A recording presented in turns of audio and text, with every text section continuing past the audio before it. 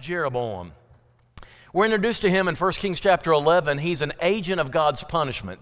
Solomon keeps just get distracted and drifting off from God and worshiping other gods. And in chapter 11, it says, 1 Kings 11, God raises adversaries beginning in verse 9. God actually raises up enemies to get Solomon's attention. And most of them are like, you got these foreigners, but you've got this one adversary, Jeroboam, verse 26, son of Nebat, servant of Solomon. He lifted up his hand against the king. And here's the reason. Solomon built Millo, closed up the breach of the city of David his father. The man Jeroboam was very able. He was a sharp, astute person. When Solomon saw that the young man was industrious, he gave him charge over all the forced labor of the house of Joseph. This guy was brilliant. He was astute. He was sharp, right? And so Solomon recognized it and put him in charge of things. Well, as he was carrying out his duty, one of the prophets, Ahijah, not Abijah. Abijah's going to appear later on in this story. Ahijah the prophet approaches him while he's doing some of the work he's doing and has this message. And I want you to read the message with me. We are in verse 30. Ahijah laid hold of the new garment that he had, tore it into 12 pieces. And he said to Jeroboam, verse 31, take for yourself 10 pieces. For here's what the Lord says, the God of Israel, behold, I'm about to tear the kingdom from the hand of Solomon, will give you 10 tribes. He'll have one tribe for the sake of my servant David and for the sake of Jerusalem, the city I've chosen. Because they have forsaken me and worshiped the Ashereth and the goddess of the Sidonians and Chemosh, god of Moab, and Milcom, god of the Ammonites, and they have not walked in my ways, doing what's right in my sight, keeping my statutes, my rules, as David his father did. So number one thing you need to get, God's punishing Solomon for worshiping idols and gods by giving you the largest portion of God's people. But he's going to save back some for him.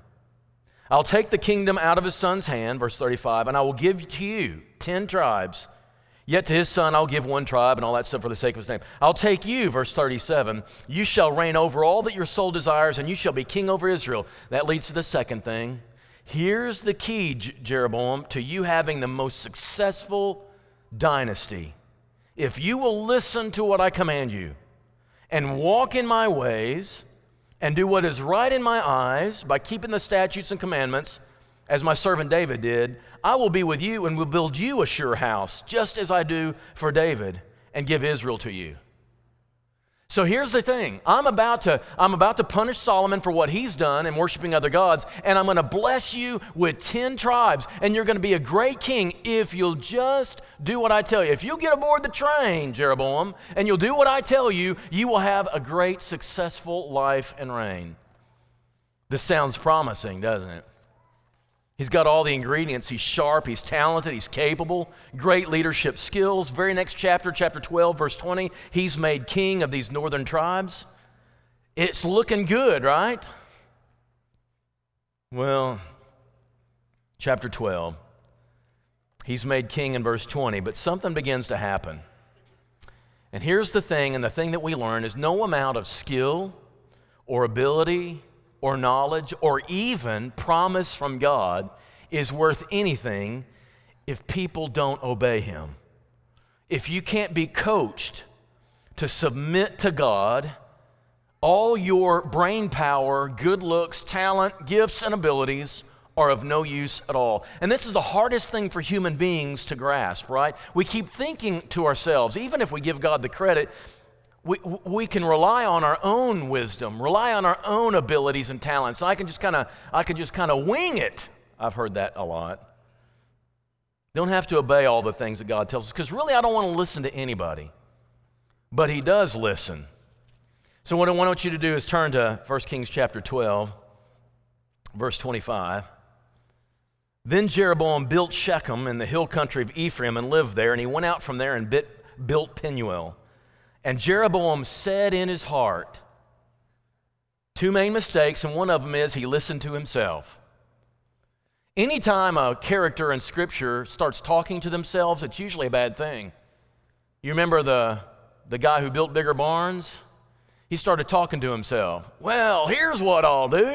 I'll build bigger barns and I won't have to. When they start talking to themselves, things go downhill because you start listening to yourself. Now, that doesn't mean you can't talk to yourself. Most of you in here probably do, right?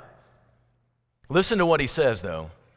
Jeroboam said in his heart, now the kingdom will turn back to the house of David.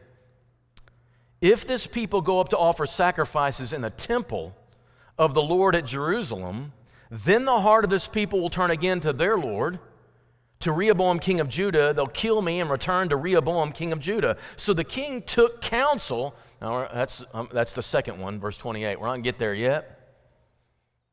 It's political thinking. If I do what God says, it's going to lead here and I don't like it. So I think I would rather go here, so I'm going to change this. If I do what God tells me to, if we stick with the law and do what God says, it's going to cost us. It's not going to lead to where I want. Politics is choosing what you believe based on where you think it will lead you. And instead of believing with conviction something and saying, I'll leave the consequences up to God, I'll just let God decide, I'm going to do what's right no matter what, that's doing righteousness. But being political is when, if I do this, it will end up here, and that's not where I want to go. I want to go here, so I'm going to do this instead. And people have done this for years. If we insist on a cappella worship,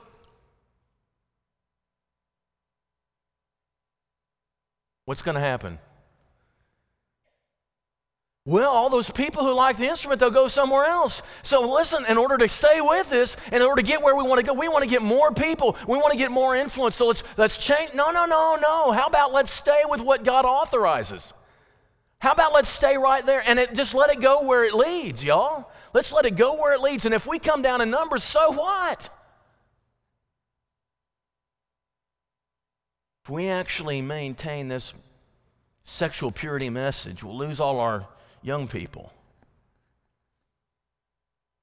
Because there's so many other people saying, so many other groups saying, it just doesn't matter, whatever. I mean, just be a pretty good person. That's okay. And they're going there because that lets them do. Okay, all right, maybe so. We still don't need to change the message.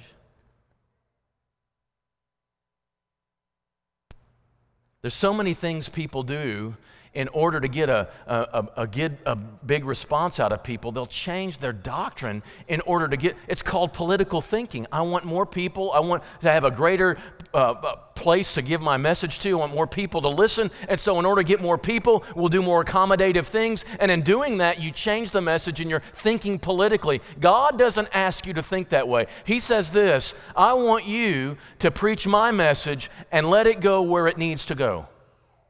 Follow where it goes.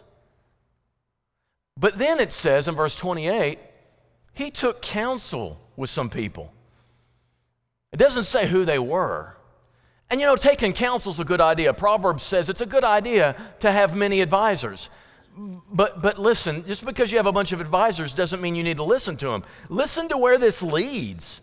You take his political thinking of what is, what's going to lead to where I want it to go. And then you take this, the counsel he took with other people, and this is what it leads to. And he made 2 calves of gold. And he said to the people, you have gone up to Jerusalem long enough. Behold your gods, O Israel, who brought you up out of the land of Egypt. And he set one in Bethel and the other put in Dan, north and south. And then this thing became a sin. That's a weird line. We're going to get to that in a second. He was listening to somebody. Here's the smartest thing to do is build up your base, right? Fortify your base by putting some gods up here that we can worship so we don't have to go all the way down to Jerusalem and they might be drawn to go back to the south again, right? Let's do something different. Let's build up. Okay, so this should have been known as bad advice. And it shouldn't have he should have been able to call a 4-year-old kid from out of Risa's class to come in and tell him why this is a very bad idea. Number 1, you've got the 10 Commandments. And what do the first 2 10 Commandments say? Come on, church, you know it. You're a Sunday night crowd. First one is, you shall have no other gods. You don't have to know 100 of the 613 laws to know that this was a bad idea. You get advice from somebody and said, why don't you make a golden calf? The alarm goes off, you got number one. Okay, but that's not all. Number two is, you shall have no graven image. So out of the top 10, 20% of them are violated by this. Not only that, but it's the top two. The first two you should ever learn. And then, his history should have kicked in here. Where have you heard that line before? Verse 28. Behold your gods, O Israel, who brought you up out of the land of Egypt. Where have you heard that before? Exact words. When Aaron made the calf. The exact same words. It's like he stole a script from Aaron. How did that work out, church? Do we have any doubt how bad that was? That sunk them, right? And it took this daring rescue from Moses to get them from being destroyed by God. This was a bad moment in history. He's marching through this, and he's marching right into bad territory. He doesn't know his history. There's a consequence to not knowing history. They should have gone, I mean, the first one, and then the second one should have been, and then there's a third thing he should have remembered. When Ahijah came to him, chapter 11, why was God stripping 10 tribes from Solomon? You remember, we just read it. For worshiping other gods. And day number 1, he starts worshiping other gods. I mean, total ridiculousness, right? He should have known this advice was bad. And it gets even worse. This phrase, I want you to see verse 30. I find it curious. I don't really know how to understand. I'll give you 2 or 3 options that I thought of, but this thing became a sin. It became a sin. What does that mean? Well, for one thing, for Jeroboam to think those things is one thing. For him to do them and act on that thinking becomes sinful. And so just thinking is bad enough, but when he actually did it, it became... But the second thing you might look at is that when he did it, the people started acting on it, and it led the entire nation to sin. And it led to many awful things. This is what happens in the verses to come. The people worship those golden calves. He then built temples on all the high places. He built worship centers all over the place, becoming idolatrous all through the land. He appointed priests who were not Levites. He just said, anybody want one? Anybody want a priesthood? And he just let everybody. And this is not God's will, it's clearly. He changed the dates of the appointed feasts. He sacrificed his own offerings on the altar. This is no longer a slippery slope. This is a drastic dive, y'all. He just goes right into a life of sin. And that's what happens when you disregard the law of God. With your own political thinking, I'm going to do my own thing. I'm going to try to be successful and produce my own results. And you start listening to the bad people. He simply didn't have the depth of character to obey God. His skills went beyond his willingness to submit. Everything seemed like it would be right to him. But the end would be death. So God tries to help him out. The next chapter, there's this unnamed man of God who comes to him. Chapter 13. We're going to cover this next time in relation to these 2 strange prophets here in chapter 13. But we're going to get the rest of Jeroboam's story first. So Jeroboam's offering that sacrifice on this altar to a false god, right? And as he's doing that, notice chapter 13, verse 1. A man of God came out from Judah by the word of the Lord to Bethel. Jeroboam was standing by the altar to make offerings. Now again, in your history, what do you know happens when a king makes offerings? Do you remember a king making an offering? King number 1, and he lost the throne because he made an offering that's not his authority, that's not his realm. And so this guy's just going nuts, right? And so he's standing by that altar to make offerings, and the man cried out against the altar. He is crying against the altar. he is making a prophecy against a piece of furniture. It's really a strange thing. By the word of the Lord, and he said, "O altar, altar," talking to an altar, a prophet talking to an altar. I'm beginning to think he might be a little bit crazy, but listen to him. "Thus says the Lord, behold, a son shall be born to the house of David, Josiah by name." Y'all, I'm impressed when Isaiah named Cyrus, but this is right up there with it. Almost 300 years before Josiah exists, there's this prophet who names him. This is amazing stuff, right? So he names him. Later on, Josiah is going to make a sacrifice on this altar, not an offering to God, but he's going to sacrifice the false priests themselves on this altar, right? On one of these altars. Human bones will be burned on it. And then he gave a sign. Here's how you know, because this is the sign that the Lord has spoken. "Behold, the altar will be torn down, and ashes that are on it will be poured out." And we'll see in a minute that's going to happen. "When the king heard him saying this, he stretched out his arm toward him and a pointed finger in order to say, 'Seize him.' But when he did that, his hand withered and he couldn't draw it back." And so this prophet, because he was speaking against a true prophet, God punished him by withering his arm. This happened, and while this happened, that altar was done. Notice verse 5. The altar was torn down, the ashes poured out from the altar. Was that a human action? Was God doing that in a dramatic way? I don't know. It doesn't say. That's verse 5. And then Jeroboam says, "Will you please pray for me," to the prophet, "to restore my arm?" And he does. God in his grace decides to heal him as a way to try to show him he needs to make a U-turn. God sends him a prophet to correct him. But I want you to turn to verse 33 because the rest of that story is really strange. We'll get to it next time, but the story continues in verse 33. "After this thing, Jeroboam did not turn from his evil way, but made priests for the high places again from among the people. Any who would, he ordained to be priests of the high places. And this thing became sin to the house of Jeroboam." It didn't change a thing. His arm withered in judgment from God. God in his grace restored it, hoping he would return to God, and it didn't touch Jeroboam at all. When grace shown to you, when discipline put upon you doesn't cause you to change, something is wrong. There's one last chance that God has. 14. This time his son, by this time he has a son named Abijah, is born.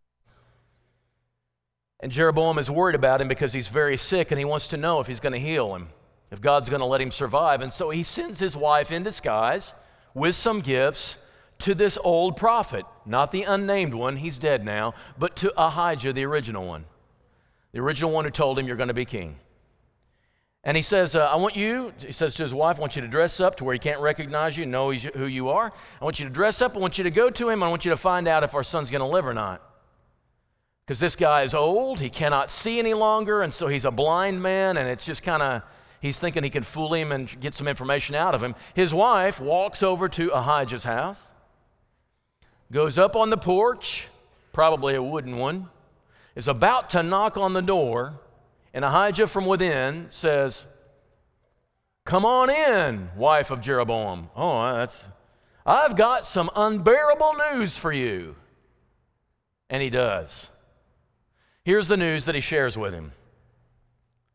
"Your husband has been unfaithful, and I'm about to cut him off.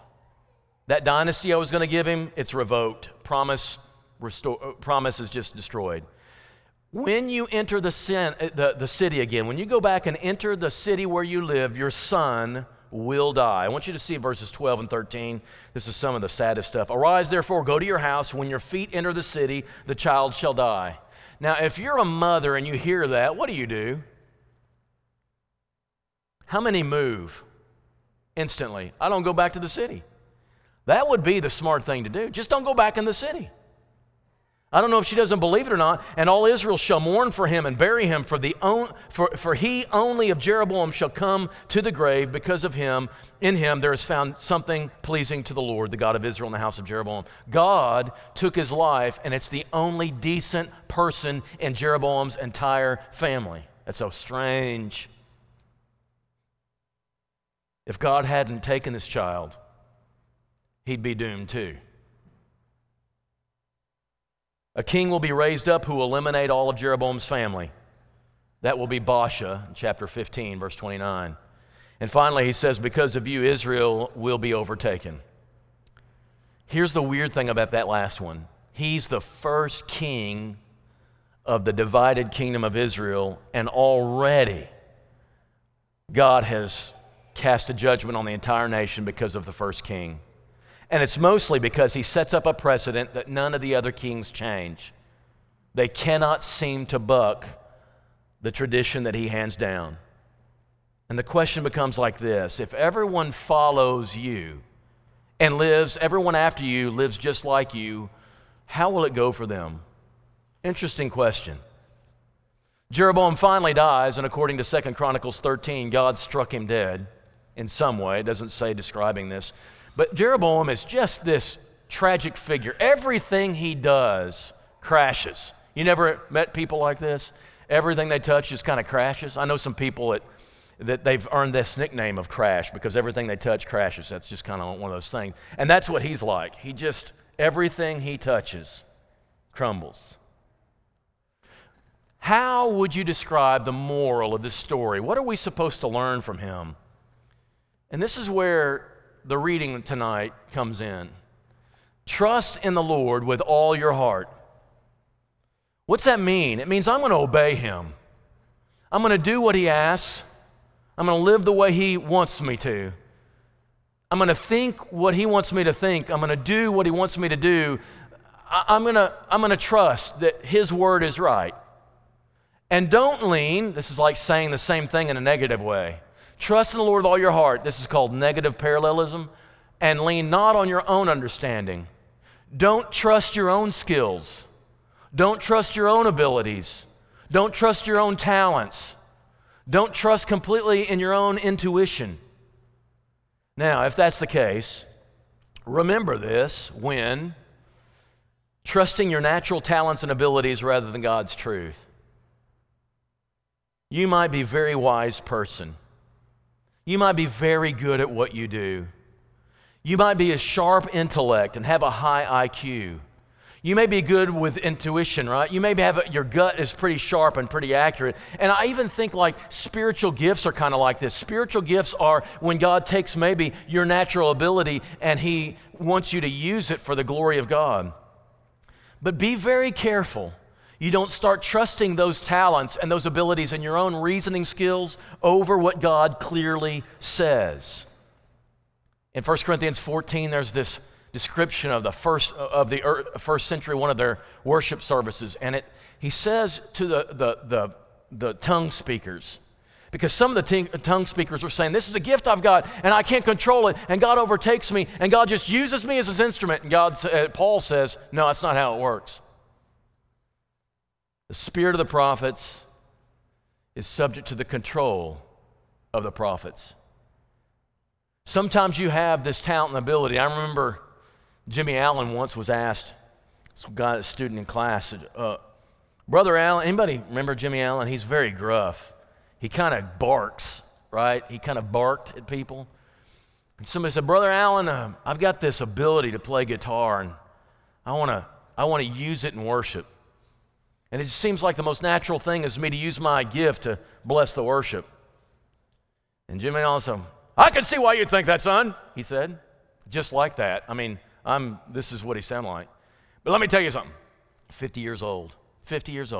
I can hit a baseball farther than anybody in this room. And he would probably think that. I can hit a baseball farther than anybody in this room. But I don't need to use it in worship. Your talent doesn't give you justification to use that talent any way you see fit. This guy was sharp. He had this ability to look at a crowd, know how to manage people. But the problem was he would do that instead of trusting in God. Be careful. Remember, trust in the Lord with all your heart and lean not on your understanding when you're prone to trusting your own talent or reasoning over God's truth. There are some things that make sense to me that are totally against what God says, but they make sense to me. It sounds logical to me. I was raised in a country where we're talking about equality and everybody's equality, and it's true. We're all equal. And I think about the women's role and leadership and all that. And I understand equality is true. Equality and same roles is not the same thing. There's a difference in this. And my gut tells me, God, you're kind of being narrow here. There's some great skills and abilities within our sisters here, and I just don't understand, and I don't understand it. But you don't want a church being led by my reasoning.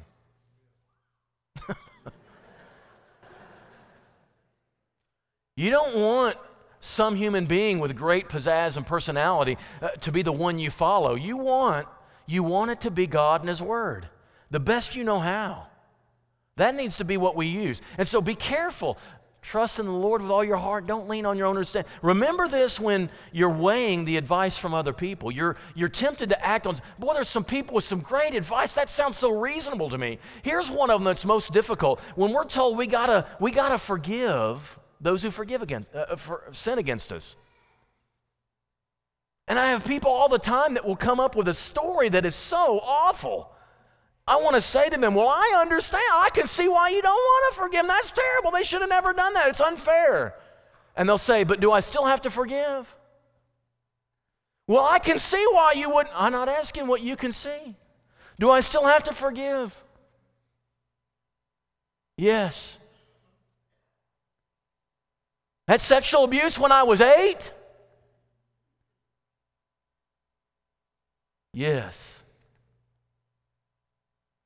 Or somebody says, the way he treats you, just ditch the old boy and move on. I understand why that's said. I've felt like giving that advice before myself. Trust in the Lord with all thy heart and lean not on your own understanding. Jeroboam didn't do that. Remember that when keeping your position and influence is more important to you than doing what God says is right. I want to keep this, and I want to aspire to my dreams, and I'm going in pursuit of my dreams, but when your dream comes into conflict with the Word of God, you've got to alter it.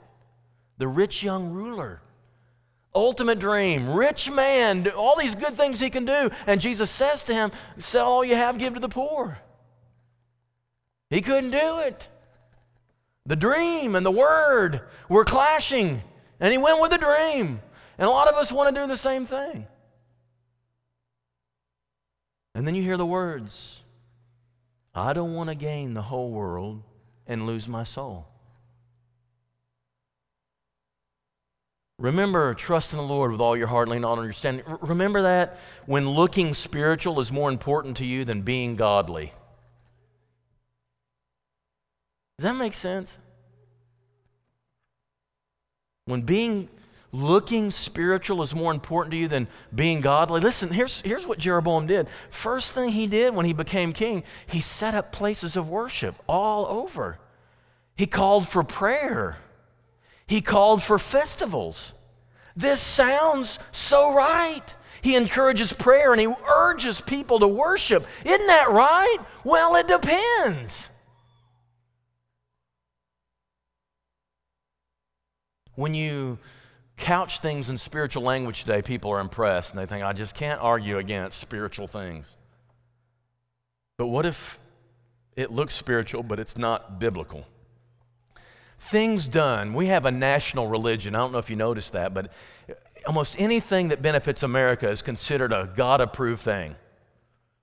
God bless America. Well, yeah, but God bless Europe. God bless England. God bless Africa. Why? Okay, anything done that will bless our country, will make America great again, must be good. Well,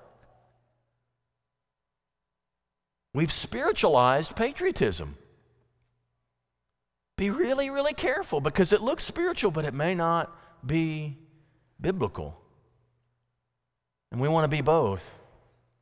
Trust in the Lord with all your heart, lean not on your understanding, and then be careful of this: when maintaining your course is so important to you that God's discipline and instruction are ignored. There are checks and balances in the kingdom of God. God has prophets, wise spiritual advisors in your life who will come and offer correction, offer different insight that's more biblical, and you need to listen to them. God sent prophet after prophet after prophet to Jeroboam to straighten him out, and he disregarded them all. God sometimes places people in your life to give you an alternative theory, alternative guidance about something that you're doing. And when something that you are doing is corrected, needs to be corrected, well, then move. Then move. Don't just maintain your course out of stubborn pride. Trust in the Lord with all your heart and lean not on your own understanding. Jeroboam didn't. And he lost his legacy, he lost his kingship, and he lost his life. So we'd say, the message from Jeroboam is this: simply trust in the Lord. Obey him, follow him. It's as simple as that instruction given to Jeroboam when Ahijah decided from God, you're going to be the king of these 10 tribes. All you have to do, it's amazing, all you have to do is listen to me and obey my commandments, and I'm going to bless you. So let God bless you. Let God bless you by you positioning yourself for it by obeying him. And if anybody this evening needs to respond, make it known now as we stand, as we sing together.